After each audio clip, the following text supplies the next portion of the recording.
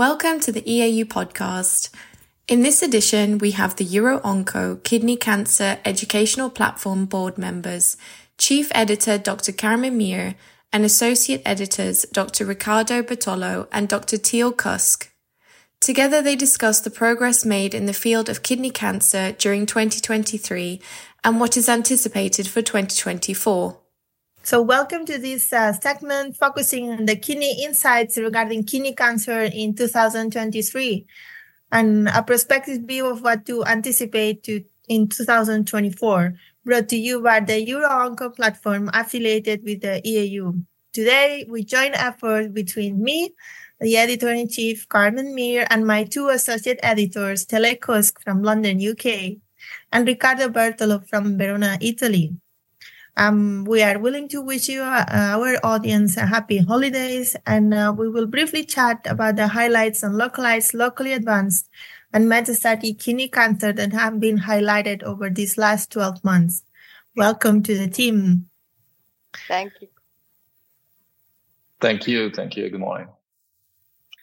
To start, we will discuss a little bit about localized kidney cancer and an important trial that was presented during EAU this year in Milan as a potential game changer was the ZIRCON trial. This trial looked at the insight of diagnosing the small renal masses. It evaluated the performance of girentuximab, CA9 antibody that is able to differentiate between clear cell and non-clear cell. It enrolled over 300 patients, and what it told us is that basically if we get to have a positive test, we are sure that the patient deserves some kind of treatment. I think this is quite of an advancement. And however, the negative predictive value of 75% is not good enough probably to drop renal mass biopsy. We will have to see how things evolved, and we will talk about it at the end of this podcast. However, this was an important trial that was presented during this year. In terms of progress for localized treatments, what do you think, Riccardo, that has been interesting this year? Well, thank you for introducing me, Carmen. So this year we had some nice stuff about surgical technology. First, the OPERA trial, which was a multicentric prospective randomized trial, which was presented by Professor Grimm at EAU 23, aimed to demonstrate the superiority of robotics over open surgery at performing partial nephrectomy in intermediate high complexity renal tumor. One key message from this trial is the discrepancy between patients screened, more than 800, and the number of patients who were actually randomized, 240.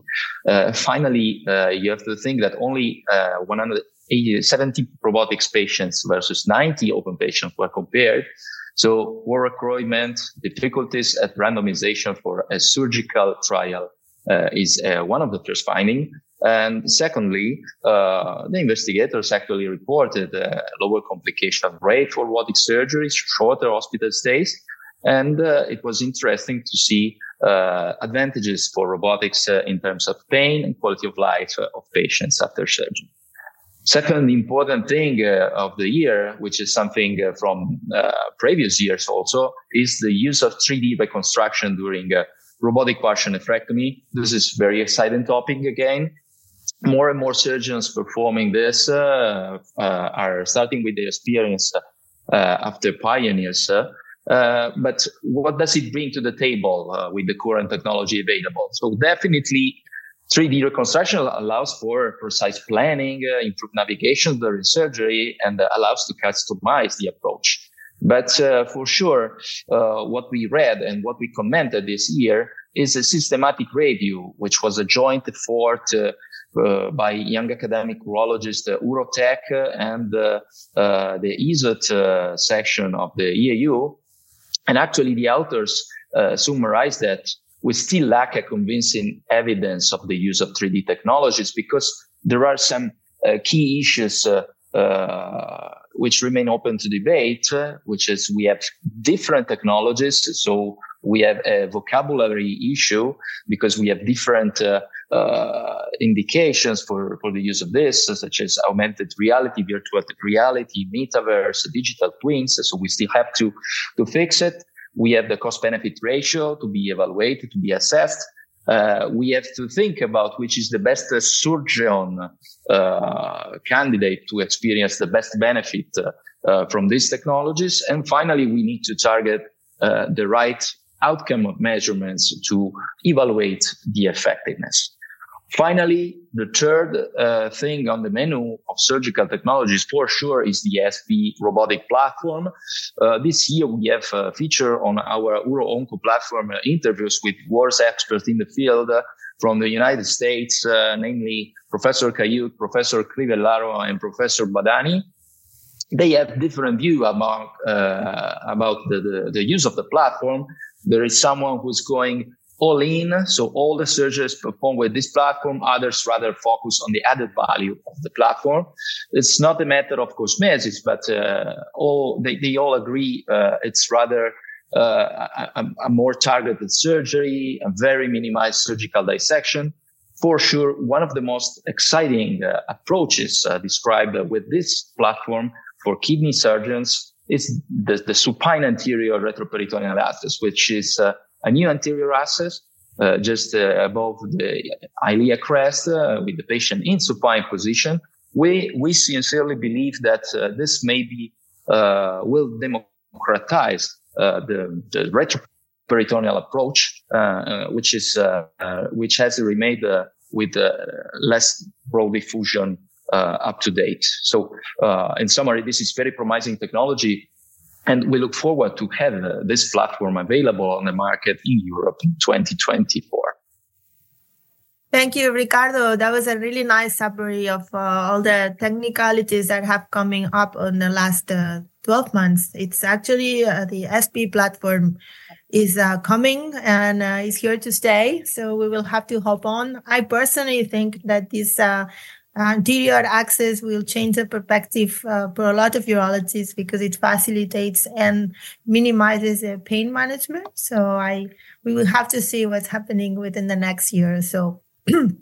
So we move a little forward, and what we had in the last 12 months was also an interesting update of a SBRT trial that was called the FASTRACK II that comes from Australia. And this looked at the non-surgical part of treating the localized or treating the renal mass only with SBRT. This is a very interesting concept that has not been reproduced before. And the results were presented at the radiation trial, at the radiation conference that we don't generally look at, but I thought it was interesting to include because it actually showed 100% local control of the renal mass, and so far with 43 months follow-up, very high rate of freedom from distant failure, up to 99%. We will have to see, though, what happens in the long run with these side effects out of SBRT. However, it is something that is coming, and in urology, we should be aware of it. So we move forward a little bit into the locally advanced disease area. Those were the highlights for localized disease. And we have an important trial that has been going on over the last 2-3 years on adjuvant immunotherapy. Teele, can you tell us a little bit about what was presented this year and what's happening within the near future? Thank you, Carmen. Indeed, pembrolizumab adjuvant trial has been discussed above and beyond during this year at many meetings. And so far, we have data on only disease-free survival. And we know that overtreatment and toxicity is a problem. And it seems that only patients with very high risk and M1-NED population show great differences. But we are still eagerly waiting to have overall survival data, which will be reported next month at ASCO GU. But nevertheless, I think that key point is here a selection of patients, and this will remain. Thanks, Teele, for this update. Really, it seems like adjuvant immunotherapy remains controversial amongst the urologists, I think. And we will have to see what the overall survival outcomes show to us. If we move a little bit forward and we go to the last part of our podcast, the metastatic renal cell carcinoma, we have to talk about a couple of interesting trials that came out this year. One of them is the Keynote 426 presented by Brian Rini at the ASCO. And what is interesting about this one, and it's different from prior approaches, is that this is a 5-year analysis of the comparison between pembro and oxy, so IO and TKI, over sunitinib in the metastatic first-line setting. What is interesting is that the 5 years show a persistent, sustained overall survival, progression-free survival, and overall response rates that benefits, obviously, pembro-oxy. What we got from Professor Rini is that the patients that actually stopped the treatment within the 2 years of pembro, at 5 years, they would still, 1/3 of them would still remain without treatment-free. So that would be something interesting, something to look forward to. In terms of what is happening with radical nephrectomy, very interesting topic, I think, for urologists. Should we do it? Should we not do it? This has been discussed several occasions. We discussed it in an article of the month and also several meetings when it was discussed. Obviously, the optimal candidate for this deferred cytoreactive nephrectomy is removing the kidney after the patient has had some treatment for metastatic disease remains only for good and maintained responders. And what we can take home from all these discussions is that probably only patients that have a persistent response without progression and probably between 9 and 12 months are the best candidates for that treatment. If we move a little forward, there were some differences that were established this year in terms of the guidelines. Teele, what can you tell us about what was different in the guidelines this year? Yes, we added VWO new classification, which also introduced now molecular-driven renal tumors. This has been included into the guidelines. And also, of course, adjuvant data was very much discussed, and our recommendations are there. Then also changes that are expected next year would be definitely overall survival data on adjuvant setting with pembro that will be updated and included. Also in metastatic setting, belzutifan data, which compared belzutifan and everolimus in pre-treated metastatic kidney cancer patients, LIGHTSPARK 005. Remind us about what belzutifan is. Not everybody is very aware of. Yeah, this is a HIF2 inhibitor, and this is novel treatment which is currently explored in metastatic kidney cancer setting quite widely, and also in VHL patients widely accepted and used medication. And then also guidelines panel have recommended changing TNM classification to better comply with current decision making, while changing cutoff of 4 centimeter to 3 centimeter in T1A tumors. However, this is just a hypothesis promoting, and this definitely needs further validation. These are the updates that will be included probably next year. Thank you, Teele. And finally, we are going to And finally, we are going to decide among the three of us what to look forward next year in 2024 in terms of kidney cancer. We already discussed a couple of things. One of them is the overall survival on Keynote 564 in terms of adjuvant immunotherapy. From my perspective, I think a couple of trials that were announced in ASCO GU, one of them is the Starlight 2, that it implies the use of lutetium ginentuximab in combination with nivolumab in patients with metastatic clear cell. That is something that might be very attractive for urologists because it reproduces the same concept as lutetium PSMA. And we will have to see how the results come out. They are currently recruiting. The other trial that I thought it was interesting, might be eye-catching for urologists, is CytosRing. This implies SBRT for the use of the primary source of the tumor. So instead of cytoreactive nephrectomy for metastatic disease.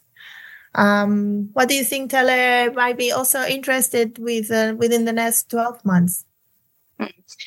Yeah, there are some interesting trials ongoing. For example, a NEST trial, which is comparing partial nephrectomies with cryoablation. It will be in its next stage. Also, a screening trial for kidney cancer, which is led by Grant Stewart, which will incorporate kidney cancer screening in lung cancer screening for smokers and ex-smokers. This is a very interesting study. Also, there's a lot of ongoing in a neoadjuvant setting, and NeoAVAX data will be published next year with its long-term translational data update. And also a lot is ongoing in SBRT field in many modalities, and also in local metastatic and locally advanced settings. So very, very interesting times.